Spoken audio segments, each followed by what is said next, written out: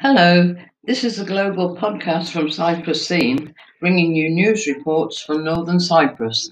President Ersin Tatar reacted to the Greek Cypriot ministers and MPs who received weapon training after the Greek Cypriot priests.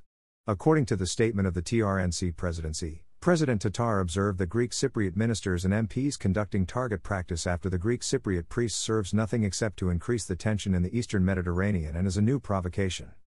Tatar noted that the images showing the Greek Cypriot Defense Minister Haralambos Patridis and MPs performing target practice during their visit to the headquarters of the Greek National Guard Army is also a reminder that the Ayoka spirit and the dream of connecting the island to Greece still prevails on the Greek Cypriot side. Stressing that the fact that the shooting practice took place right after the US lifted the arms embargo on South Cyprus was thought-provoking. Tatar said that the Turkish Cypriot side repeatedly warns that the Greek Cypriot administration's efforts to increase their armaments are provocative, do not serve peace, and will lead to tensions in the eastern Mediterranean.